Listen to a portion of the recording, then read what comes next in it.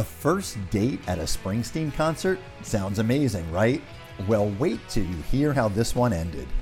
Hi, I'm Ted Canova, and welcome back to my new podcast, That One Lyric, where fans choose a lyric and describe how it shaped and impacted their lives. In our first two episodes, Jonathan and Lori each picked that one lyric from Springsteen's Songs That Rock.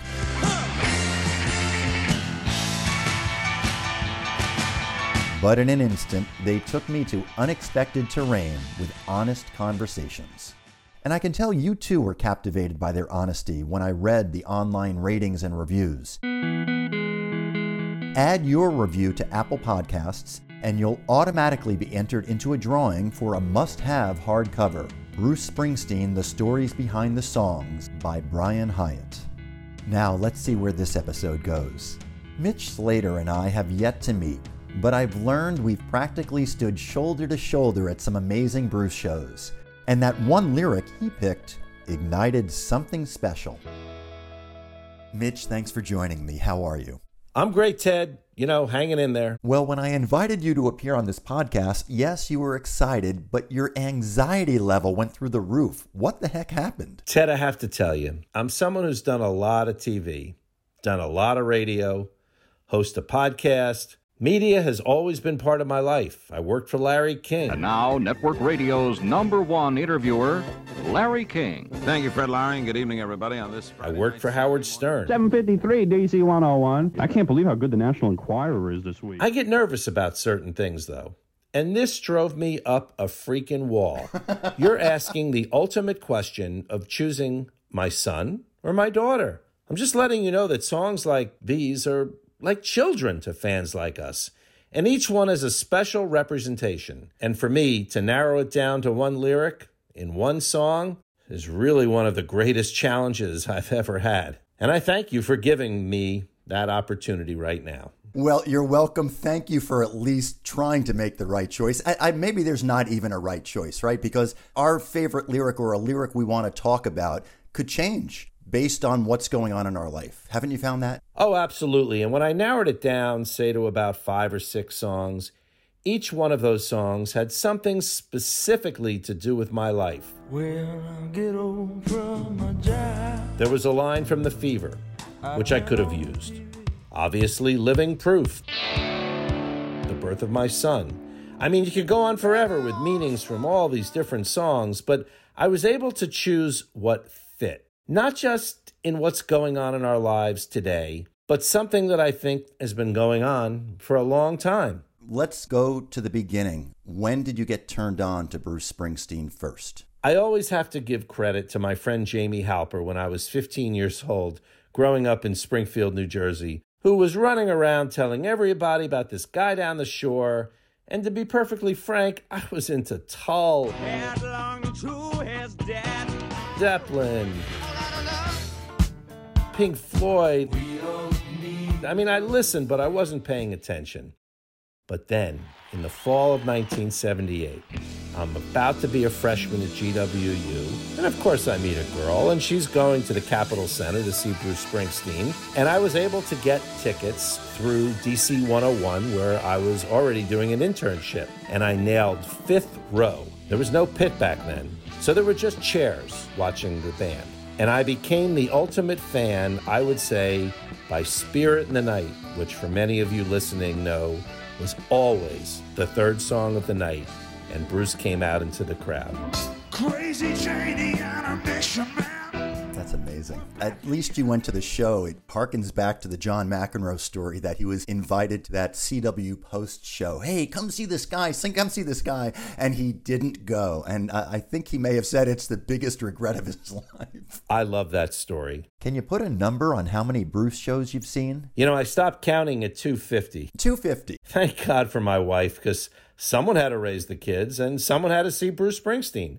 And we made the choice very early on in our relationship.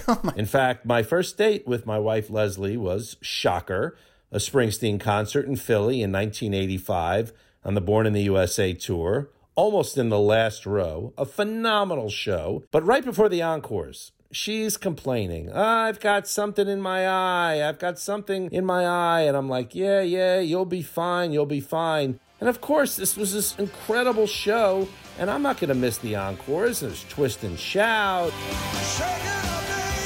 and Detroit Medley, and then the show ends, and she's gone. Oh my God, Mitch. I see a security guard. I said, do you have any idea? Did you see someone run out of here with an eye issue? He said, yeah. Oh, yeah, we took her over to Will's Eye Hospital. And she was just being released wearing a patch in her eye. And I'm thinking, that's it. She's not going to go out on a second date. And I thank her for doing that every single day of my life. Oh, Mitch, a tremendous first date. And kudos to your wife-to-be. Well, you said that run to the eye hospital felt like the longest run of your life. That takes us to the song you chose, that one lyric from. I have chosen Long Walk Home. I love those first couple of notes. It just kind of blends in. Beautiful. With a man on a doorstep. Last night I stood at your doorstep. And Thunder Road starts with Mary's dress waving on the porch. The screen door slams. Mary's dress waves. And now I'm drawn to the doorstep. I know. Where this man is talking to a woman. Trying to figure out what went wrong. And she was gone. Poof. Well, he calls it a magic trick, and in many ways, I really think it is. The Thunder Road reference was never lost on me. My car's out back if you're ready to take that long walk. Oh, even better. I like that. Mitch, we could just dissect this first line of the song, but we're not. What is that one lyric from Long Walk Home that you want to talk about? My father said, son, we're lucky in this town. It's a beautiful place to be born. It just wraps its arms around you. Nobody crowds you. Nobody goes it alone. You know, that flag flying over the courthouse means certain things are set in stone. Who we are, what we'll do, and what we won't. It's gonna be a long walk home. My father said, son, we're lucky in this town. It's a beautiful place to be born. It just wraps its arms around you. Nobody crowds you, nobody goes it alone. You know, the flag flying over the courthouse means certain things are set in stone. Who we are, what we'll do, and what we won't. It's gonna be a long walk home. It's so powerful. It came out on the Magic album in 2007 while the country was dealing with the Iraq War. What does that lyric mean to you? How confusing and how challenging life has become, and how the good times can help you get through the bad. I kept coming back to these lyrics in this song because I consider it to be one of, let's say, a handful of masterpieces in the last 25 years of our world and of Bruce's work. And it's really a metaphor on how far, at least in America, we've moved away from freedom, from decency, from civil liberty and economic fairness. Sometimes change happens and you don't notice it while it's happening, but that's the magic trick that Bruce is always able to pull off. He pulled it off in Thunder Road, and then he referred back to it all those years later. He notices it. He writes it down in his notebook, and he's able to share that with us at some point, usually when we need it the most. And boy, do we need it the most today. Well done. I'm taken by that line, don't wait up for me.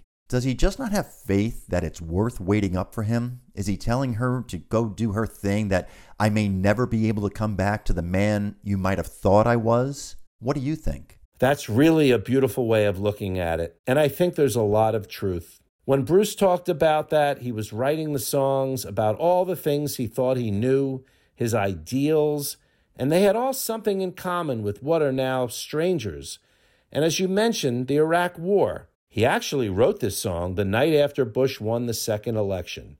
But it's fascinating that we're recording this today when the United States Senate will vote to ignore a president that brought on insurrection, sedition, and death in the U.S. Capitol. It is almost impossible to not take another look at these lyrics, and it's almost like from Thunder Road on, he kept imagining these long walks. I'm struck by the lyric you chose because it starts with, "My father said, son, we're lucky in this town." Did it strike you at all to hear the man get fatherly advice, given that Bruce has a storied history with his own father? Absolutely. It's surprising that it was his father who said that to him, but then it was also his father who tousled his hair in my hometown. So there was a side to his father that is the reason why Bruce Springsteen lives 6 miles from where he grew up, which, as he talks about in the show, was the last thing he ever wanted to do. And in my conversations with Pam Springsteen, I learned a lot more about things that he did right. And he told his kids how important it was in that town and how lucky he was. Your question was great. The second line of that one lyric you chose, "This town wraps its arms around you." Who doesn't want to return to a community that wraps its arms around you? And it's a beautiful community, and it may, at the end of the day, be one of the great gifts that a musician or an artist or someone in sports or anything can give, is to create community of conversation and a community of people all over the world. And just like you, I'm sure you have friends in Italy and Spain and Sweden and Norway and Australia and New Zealand and Canada. That's for you, Charlie Harrison. Some I've never met. In fact, one gentleman in particular I'm going to dedicate this interview today because he passed away recently. He was known as VFEN Boss to most people, but I knew him as Vic from Barcelona, and he posted videos all over the world. And he was really one of the greatest fans internationally, and of course, Obi will always be the greatest fan in the States. But to follow them all over the world to the point where the band got to know Vic, and the day he tragically died, the band was sending out tweets about him. Mitch, in 2016, on the night before the election, Bruce performed Long Walk Home at Hillary Clinton's rally outside Philadelphia's Independence Hall. In town I pass Sal's grocery. It wasn't an inspiring rendition like Land of Hope and Dreams, which we've heard for Obama and others. So why do you think Bruce picked sort of a downer on the eve of the country voting? I think there's two ways of looking at it. One, Bruce was living in the future without it ever happening yet. He has a way of seeing things that maybe some of us don't, but I think that's why he sang it.